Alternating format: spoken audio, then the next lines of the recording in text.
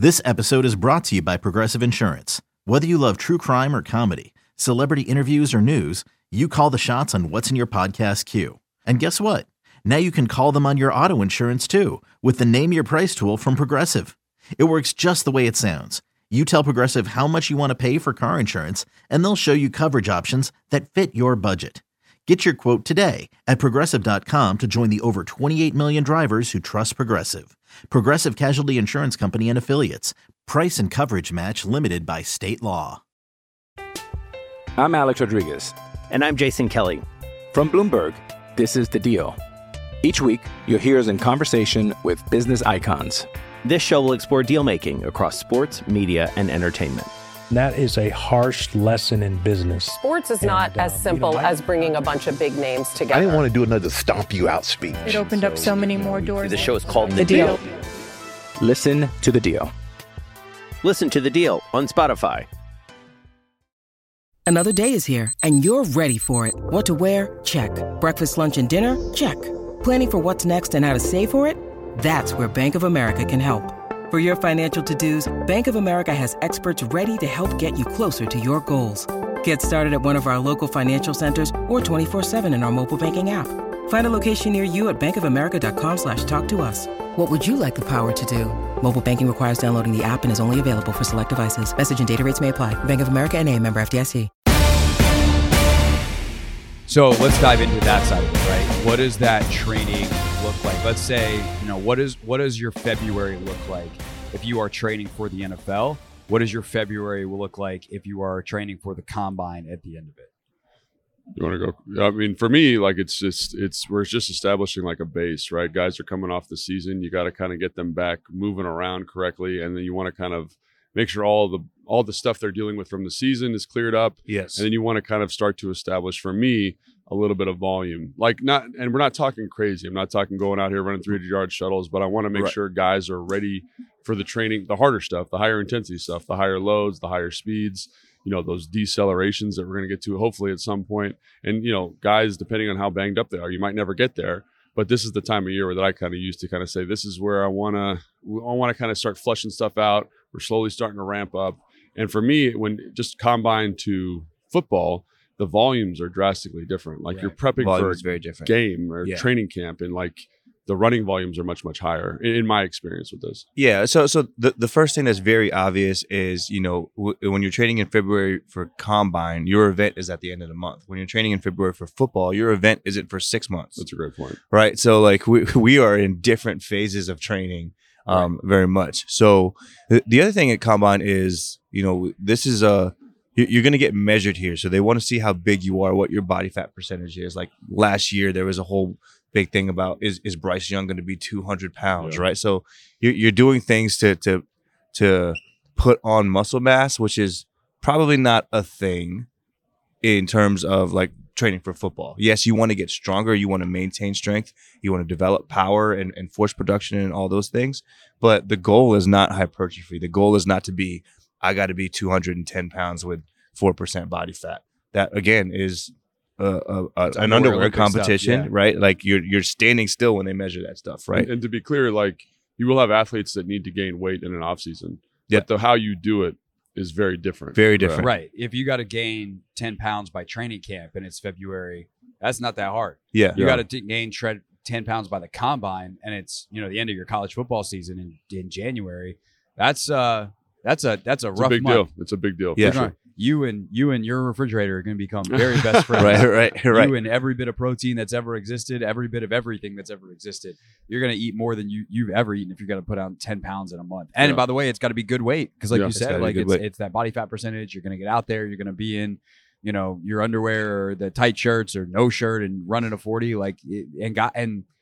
Some scouts care about that stuff. Some scouts don't. But like, why, if for the scouts that care, if they're decision makers at a team, like that's a team that could be off your list. But also, I think like at this event, it speaks to like if you come out and you look the part, right? You're kind of chiseled up, your body fat's good. Yeah. I know you're on the all get off the bus team. Yeah, and I know you put time in the weight room. I know you're a hard worker. I know it informs the character in a way that people forget, right? And so that's really what you're doing. You're just basically checking a box. Hey, look at how disciplined I was from the end of the football season to now. Right. And look at this product that I've developed for you. Right.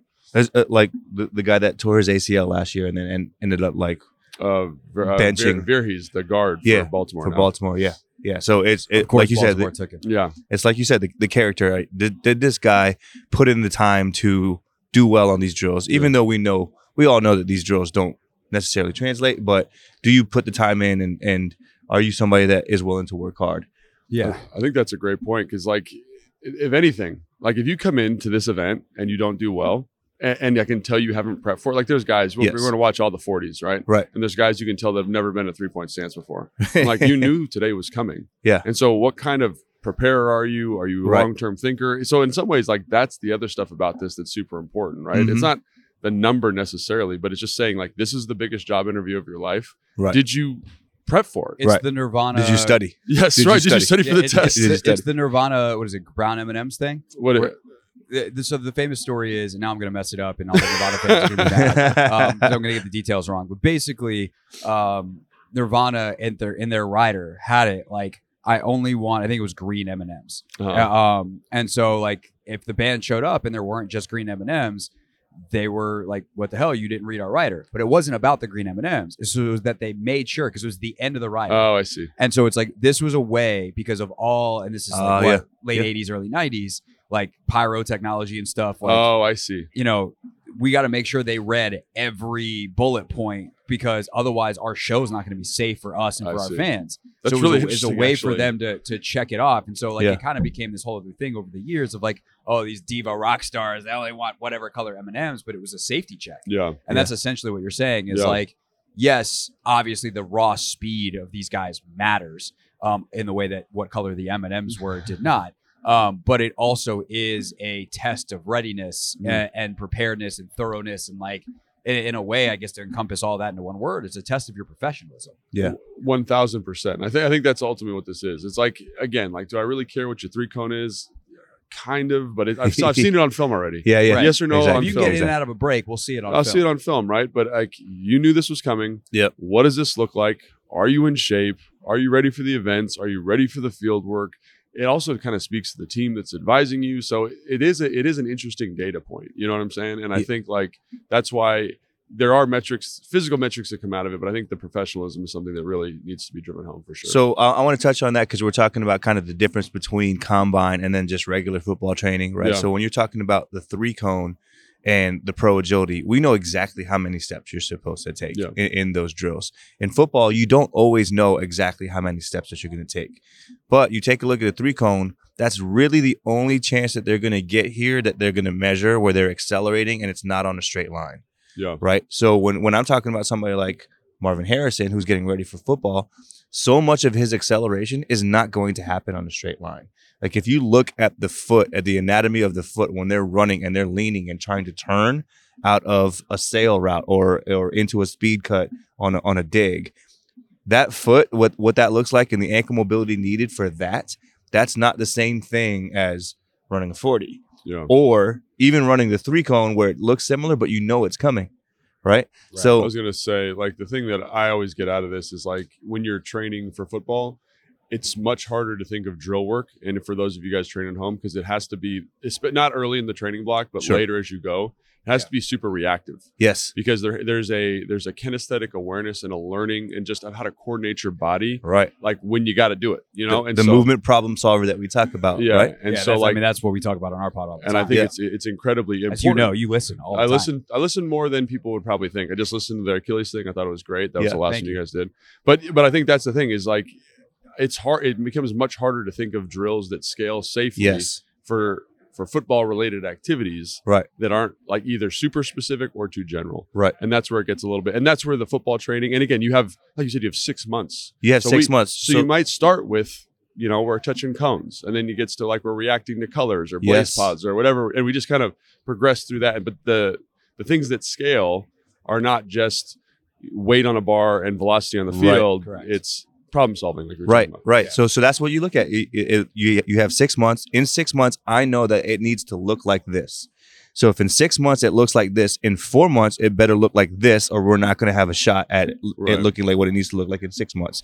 Right. So you just go backwards. This is what it looks like in August. This is what it needs to look like in June for us to be able to get there. This is what it needs to look like in May for us to be able to get there. And then take that all the way back to February. For me to be able to get to where I want to be in August, what do I need to work on now? Mm-hmm. So for me, the things are, like you say, kind of resetting, reflushing out whatever's in the body to correct the exercises.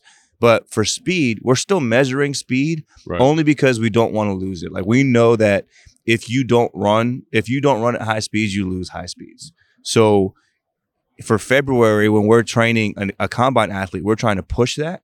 For February, when we're training a football athlete just getting ready for football, we are still measuring that only to see if you can still hit it.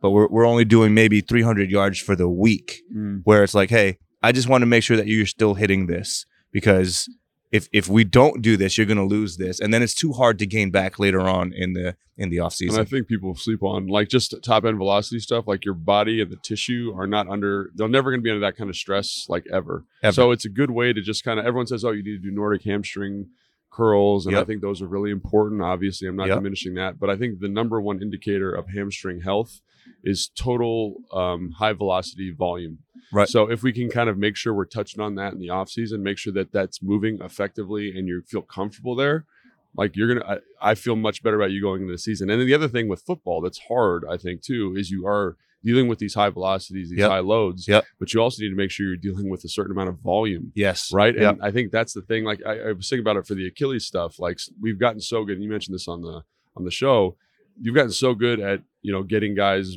bigger, stronger, faster.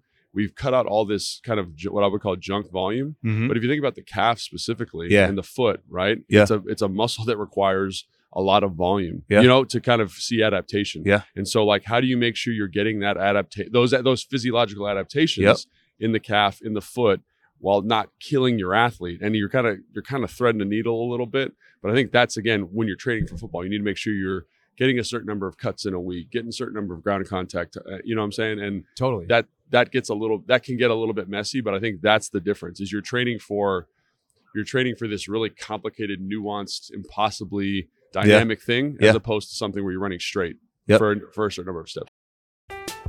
I'm Alex Rodriguez. And I'm Jason Kelly.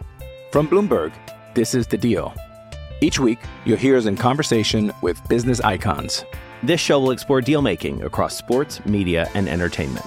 That is a harsh lesson in business. Sports is not as simple as bringing a bunch of big names together. I didn't want to do another stomp you out speech. It opened up so many more doors. The show is called The Deal. Listen to The Deal. Listen to The Deal on Spotify.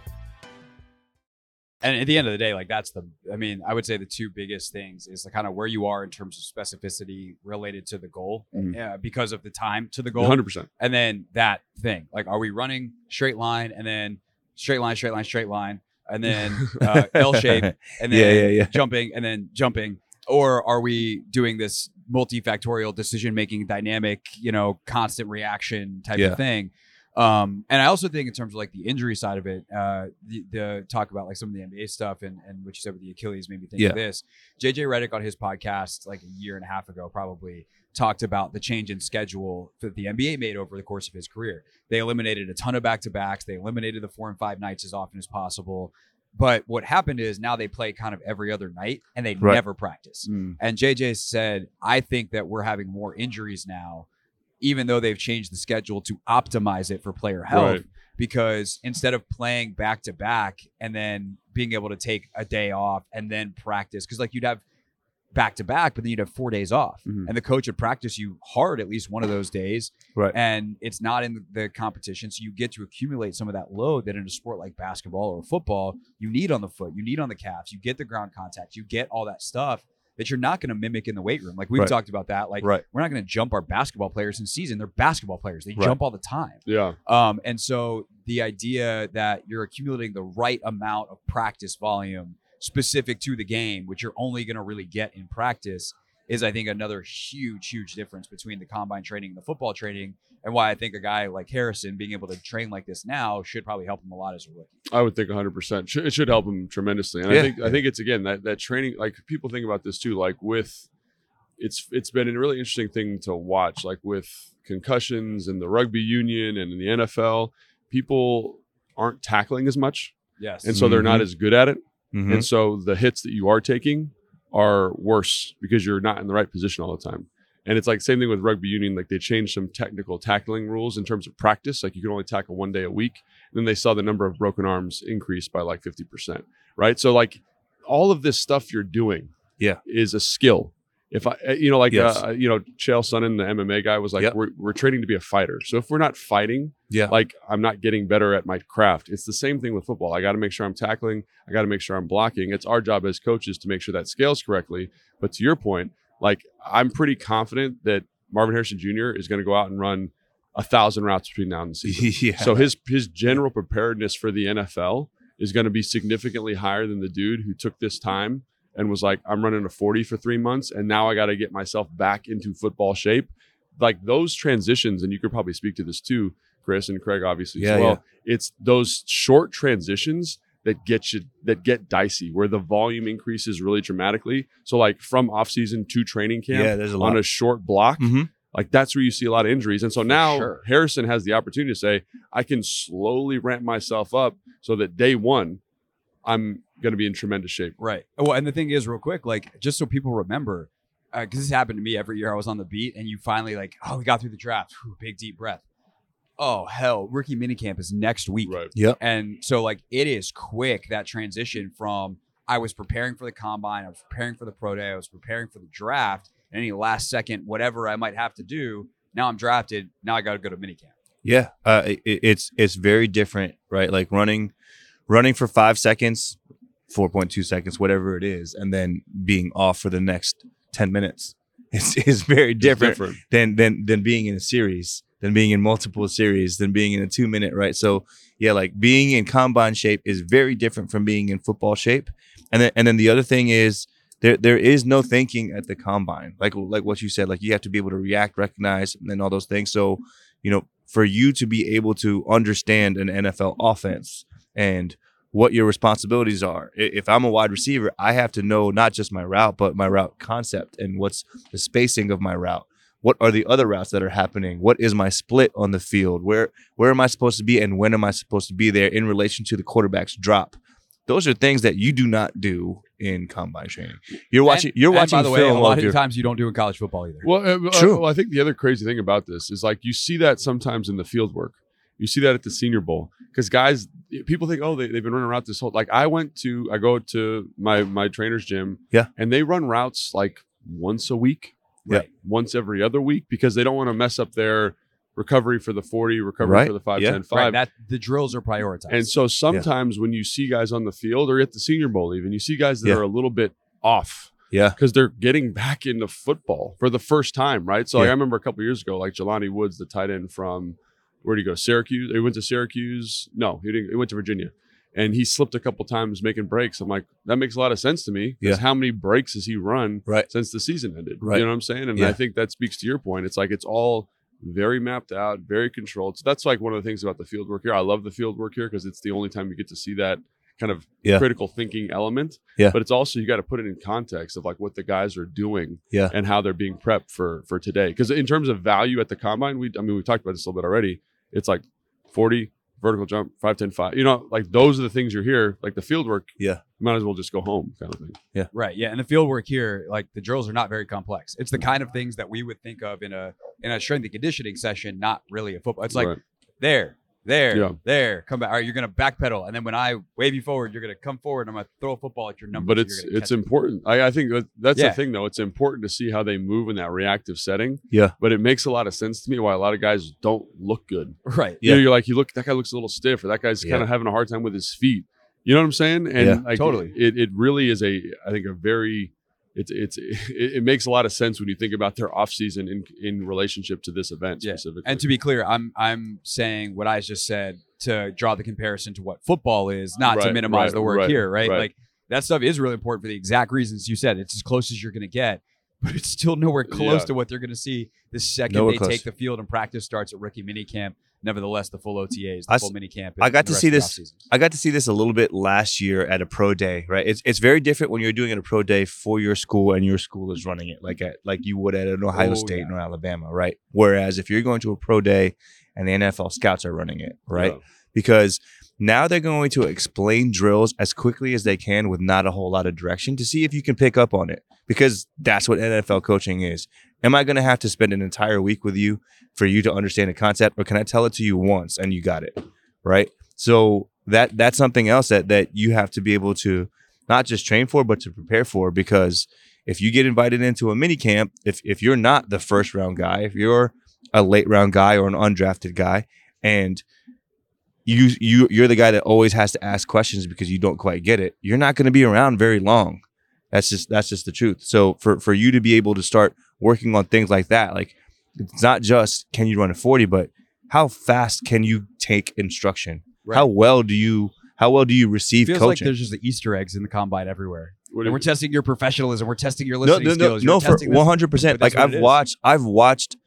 I watched the scouts run the drills, explain the drills, and in my mind, I'm like, they are purposefully coaching it this way to see who picks up on this, trying to see who gets confused. Because I think that's the thing about the combine. It's everyone thinks they have this great, kind of Rolodex of interaction with these players. Like this is the one interaction you're going to get, right? A lot of these coaches, right? Yeah. One interaction, maybe a couple interviews. Right. So I got to get an interview is different than on the field.